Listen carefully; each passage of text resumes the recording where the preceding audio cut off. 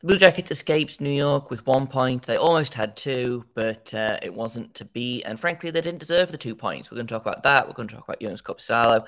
And we're going to talk about Marcus Bjork, all on today's Locked On Blue Jackets.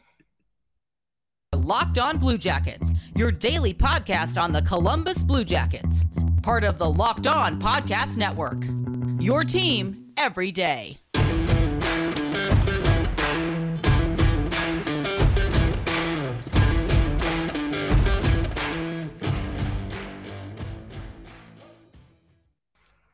Hello and welcome to Locked On Blue Jackets, part of the Locked On Podcast Network, your team every day. I am, as always, your host, Jay Foster, here to bring you news, stories, game recaps, game previews, all of the above and more about your favorite team and mine, the Columbus Blue Jackets. Before we get started, I want to thank everyone for making this your first listen of the day every day.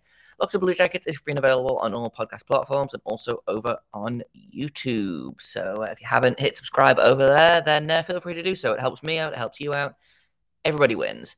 So, speaking of winning, or almost winning, I guess, the Blue Jackets half won a game. They got an overtime point against the New York Islanders as they fall 4-3. Honestly, not as bad a game as I thought it was going to be. There were a lot of really good things in this game. First of all, Jonas Korpisalo continues to be really great, which is something that I'm going to have to get used to saying, I guess. Start off with the first goal, the power play goal.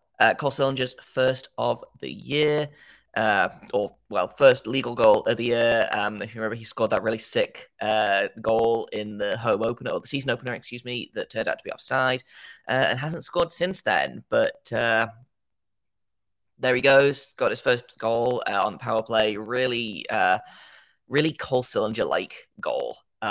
Just really great to see him get on the score sheet finally. Assists to Chinakhov and Bean. Bean had a really good game, I thought, which is great because I feel like I've been pretty hard on him the past, all season.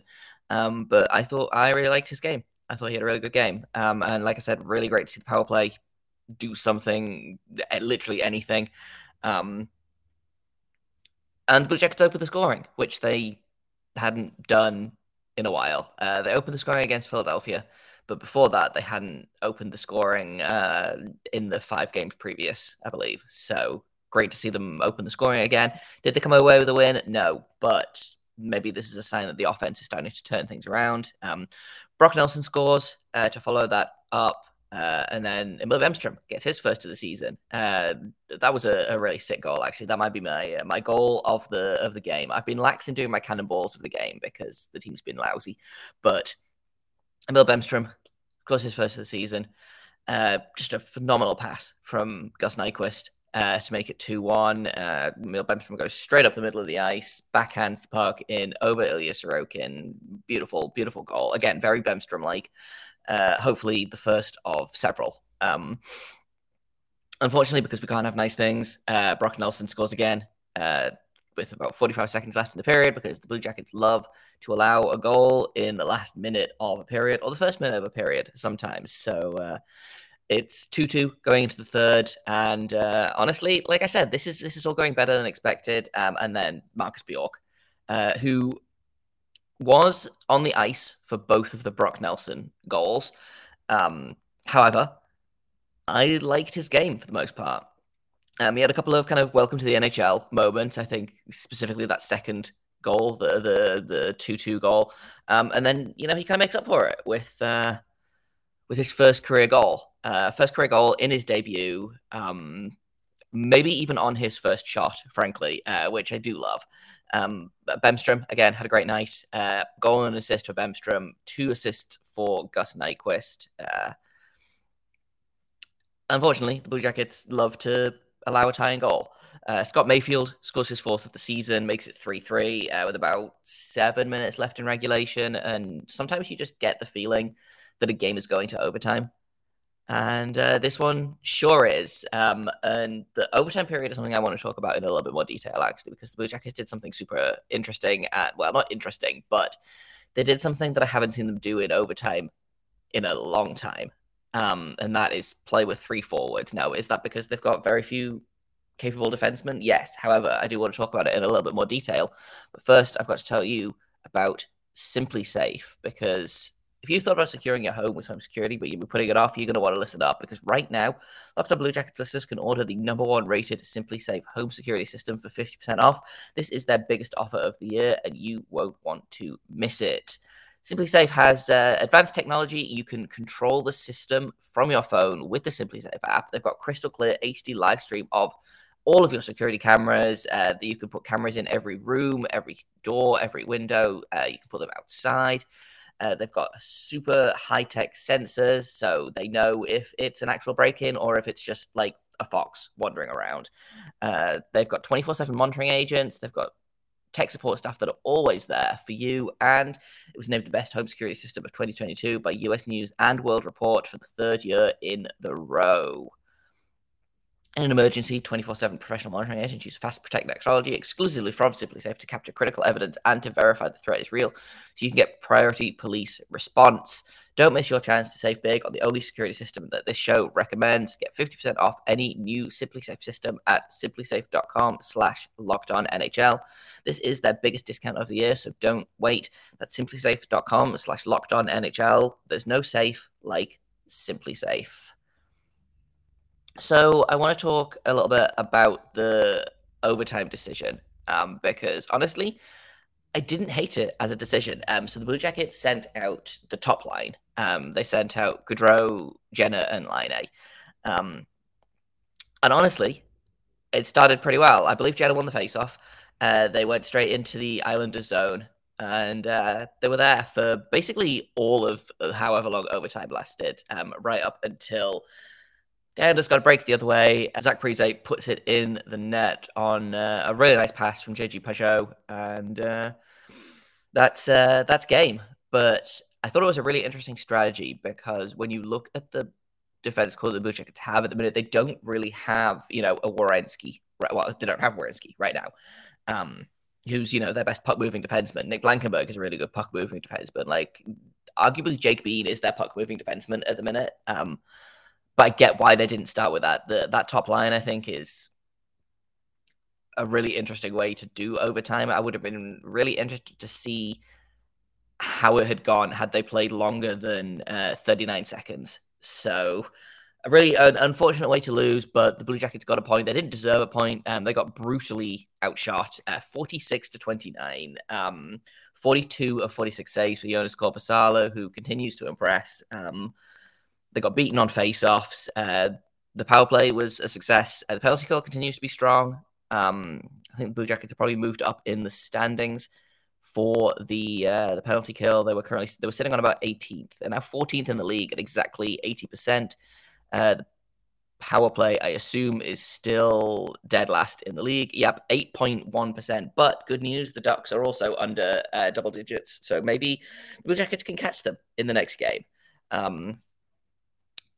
Overall, I thought, considering it's Vladislav Gavrikov and then just a bunch of children, I didn't hate the game. I thought, like I said, there was a lot of good points in it. It was better than expected, which honestly, I think at this point, you're down 3 of your top 6 defensemen, arguably 4 of your top 6 defensemen. Getting an overtime point against a division rival is about as good as it's going to get. The Islanders, I thought, played a very good game. And yeah, I'm not upset. I'm disappointed that they couldn't close out the win, but it happens. The Islanders are 10-6 now, so versus the Blue Jackets 4-9-1.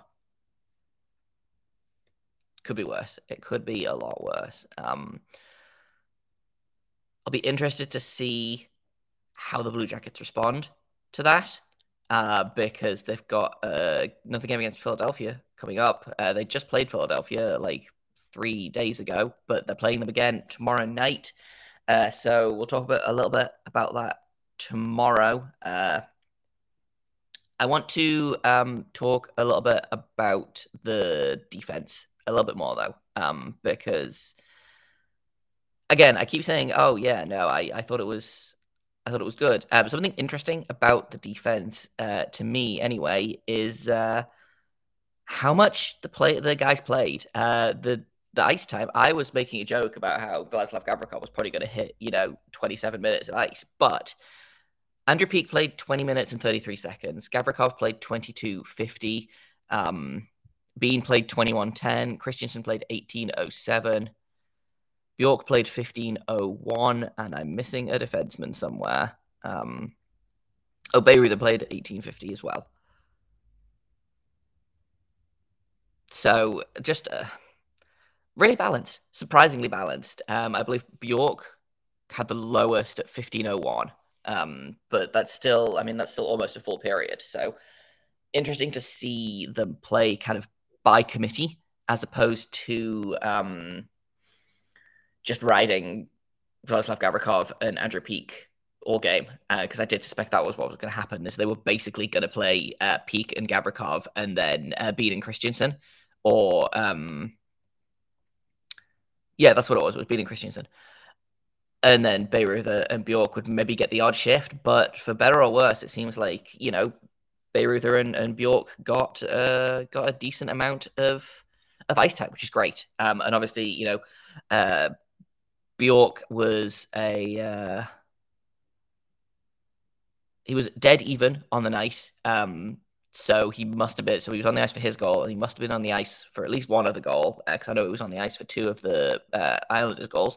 So yeah, just a really quietly solid debut for Bjork. I think getting that goal, 2 shots on goal, 4 hits, 1 blocked shot, 15 minutes of ice time. I don't have any problems with that. I think the 2 Islanders goals that he was on the ice for, one of them was very much there's nothing he can do about that, and the other one was, like I said, it was kind of a welcome to the NHL moment. He's going to do things like that. He's going to make mistakes, but I was pretty happy with Bjork's performance. I'm interested to see how he plays in tomorrow's game, considering everything. But that's going to be a conversation for tomorrow's episode. In a minute, we've got some mailbag questions, so we're gonna answer those. We're gonna see what the people want, but first, I've got to tell you about Bet Online, because it's your number one source for sports betting information, stats, news, and analysis. You can get the odds and trends for every professional and amateur league out there, from football to basketball, soccer, esports. They've got it all at betonline.net. They've got hockey as well. So if you were to put some money on, Marcus Bjork turning it around and winning the Calder, you could do that at betonline.net. If you love sport podcasts, which I'm guessing you do, you listen to Locked On Blue Jackets, you can find those at BetOnline as well. They are the fastest and easiest way to get your betting fix. So head to the website today, that's betonline.net, on your laptop or mobile device to learn more, because BetOnline is where the game starts. Thank you once again for making Locked On Blue Jackets your first listen of the day. Now make sure you make your second listen of the day Locked On Sports Today. From the games that matter the most to the biggest stories in sports, cover on the scoreboard and behind the scenes with local experts and insights only Locked On can provide. Locked On Sports Today is available on the Odyssey app, YouTube, and wherever you get your podcasts. Now let's do a mailbag, because I got a couple of really good questions. One is positive and what is not so positive. So we'll start with the bad one, and then we'll move on to the better one. We've extensively covered how no one knows what could be done to fix the current situation. What are some things you want them to not do to address things? So I thought about this, and I think the number one thing right now is I don't want them to overreact to all of the injuries. At a certain point, it may be that they have to make a trade to try and acquire a body, literally anybody. However, I think other teams will know that the Blue Jackets are kind of struggling right now in terms of they literally need any NHL defenseman. And it's going to be very similar to kind of the Arthur Bjorkstrand trade, I think, where they got, a second and a third round pick for a potential, 30 to 40 goal scorer in Arthur Bjorkstrand. So Yamo, I think, knows this. I don't think he is going to go out and make a trade. For the most part, I like Yamo's decisions so far. I don't necessarily agree with most of them, but I can see where he's coming from in making them.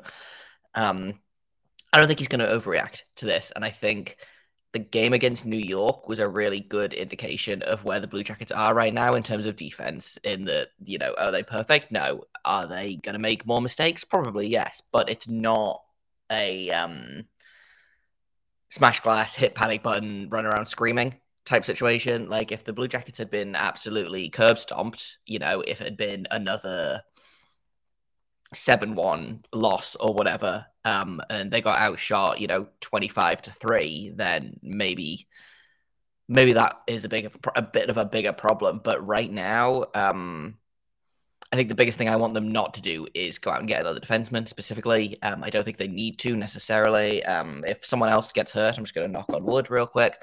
Then potentially that's an option. But right now, I think I would rather keep the prospects and the picks that we have instead of going out and getting another defenseman. Do we have a lot of cap space to play with? Yes. However, next year we will not. I could see them going out and grabbing, someone on an expiring contract, maybe. I don't have any of those names to hand, but the problem is that the Blue Jackets, if once Werenski comes back next season, if Blankenberg comes back, Boquist comes back, like things are going to get better in probably about a month to 6 weeks, I think, for the Blue Jackets is when it's going to start picking up in terms of guys are going to get healthy again. It looks like Eric Branson might be playing tomorrow night, which is a good news. Good news, if only because he is an NHL defenseman and not playing the 2nd to 10th NHL game.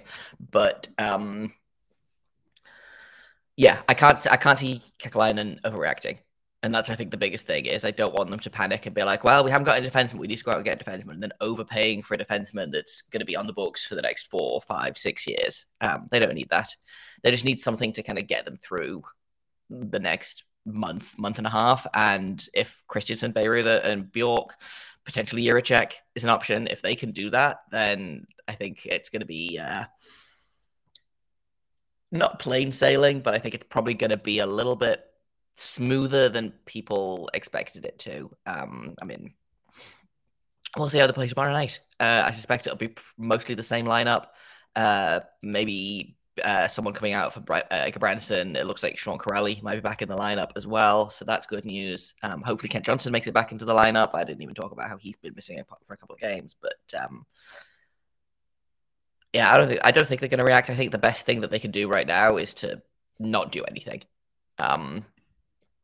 Which kind of follows into my next question, which is what good things have you noticed in the past few games?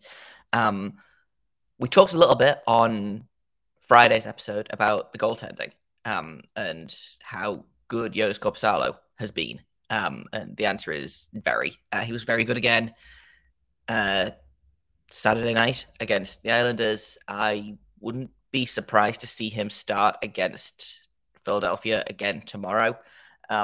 So that's a really good thing. I think Korpisalo has really struggled the past 2 seasons. It's really good to see him getting his game back on, getting back into things. It does worry me a little bit that we haven't seen Elvis since the first Finland game, but he'll be back. And I think this might be the best thing for him right now is sit, reset, recover, and then the next, I don't know what the Blue Jackets schedule is like for the next couple of weeks, but there's definitely some games that they can put Elvis in. Like maybe they put him in against Montreal, for example, who I believe they play on Thursday. So a team like that is playing better than expected, but could be a good game to get Elvis's confidence back up. So we'll see. That's my one good thing is Korpisalo. The other thing is Johnny Gaudreau had 3 points against Philadelphia. He didn't have any points against New York, but he looked really, really good. And he's looked really good in every game, I think. He's been probably the best forward, even if he's not scoring. He's currently on, I think, 12 points in 14 games, which is pretty good. So again, that's a really great sign. And as I'm about to wrap up recording, this is not a mailbag question. It is an injury update. Blue Jackets forward Patrick Laine suffered a sprained ankle against the Islanders and is expected to miss 3 to 4 weeks. So I guess there goes there goes that. Out 3 to 4 weeks. So Crowley, I assume, will come back in and they'll shuffle some of the lines around, but not what you want to hear. Especially, he just missed a bunch of time with that elbow injury. Now he sprained his ankle. He's gonna be out for a month. Man, this team just cannot get a break. And I guess we'll talk about that in tomorrow's episode because I am about out of time here. Thank you for listening. Thank you for making this your first listen of the day every day. Locked On Blue Jackets is free and available on all podcast platforms and also over on YouTube. Tomorrow, we will be taking another look at the Philadelphia Flyers, how they've been doing since the last time the Blue Jackets played them, like 4 days ago, what the Patrick Laine injury means for the lineup, and if there's been any other lineup news. So that's going to be up on tomorrow's episode, excuse me. I've been Jay Foster. You can find me on Twitter at _Jacob Foster, JAKOBFORSTER. You can find this podcast at LO_Blue Jackets. If you have comments, questions, criticisms, you can email me at lockedonbluejackets@gmail.com. And thank you once again for listening and for making it your first listen. I super appreciate it. Until tomorrow, make sure you stay locked on.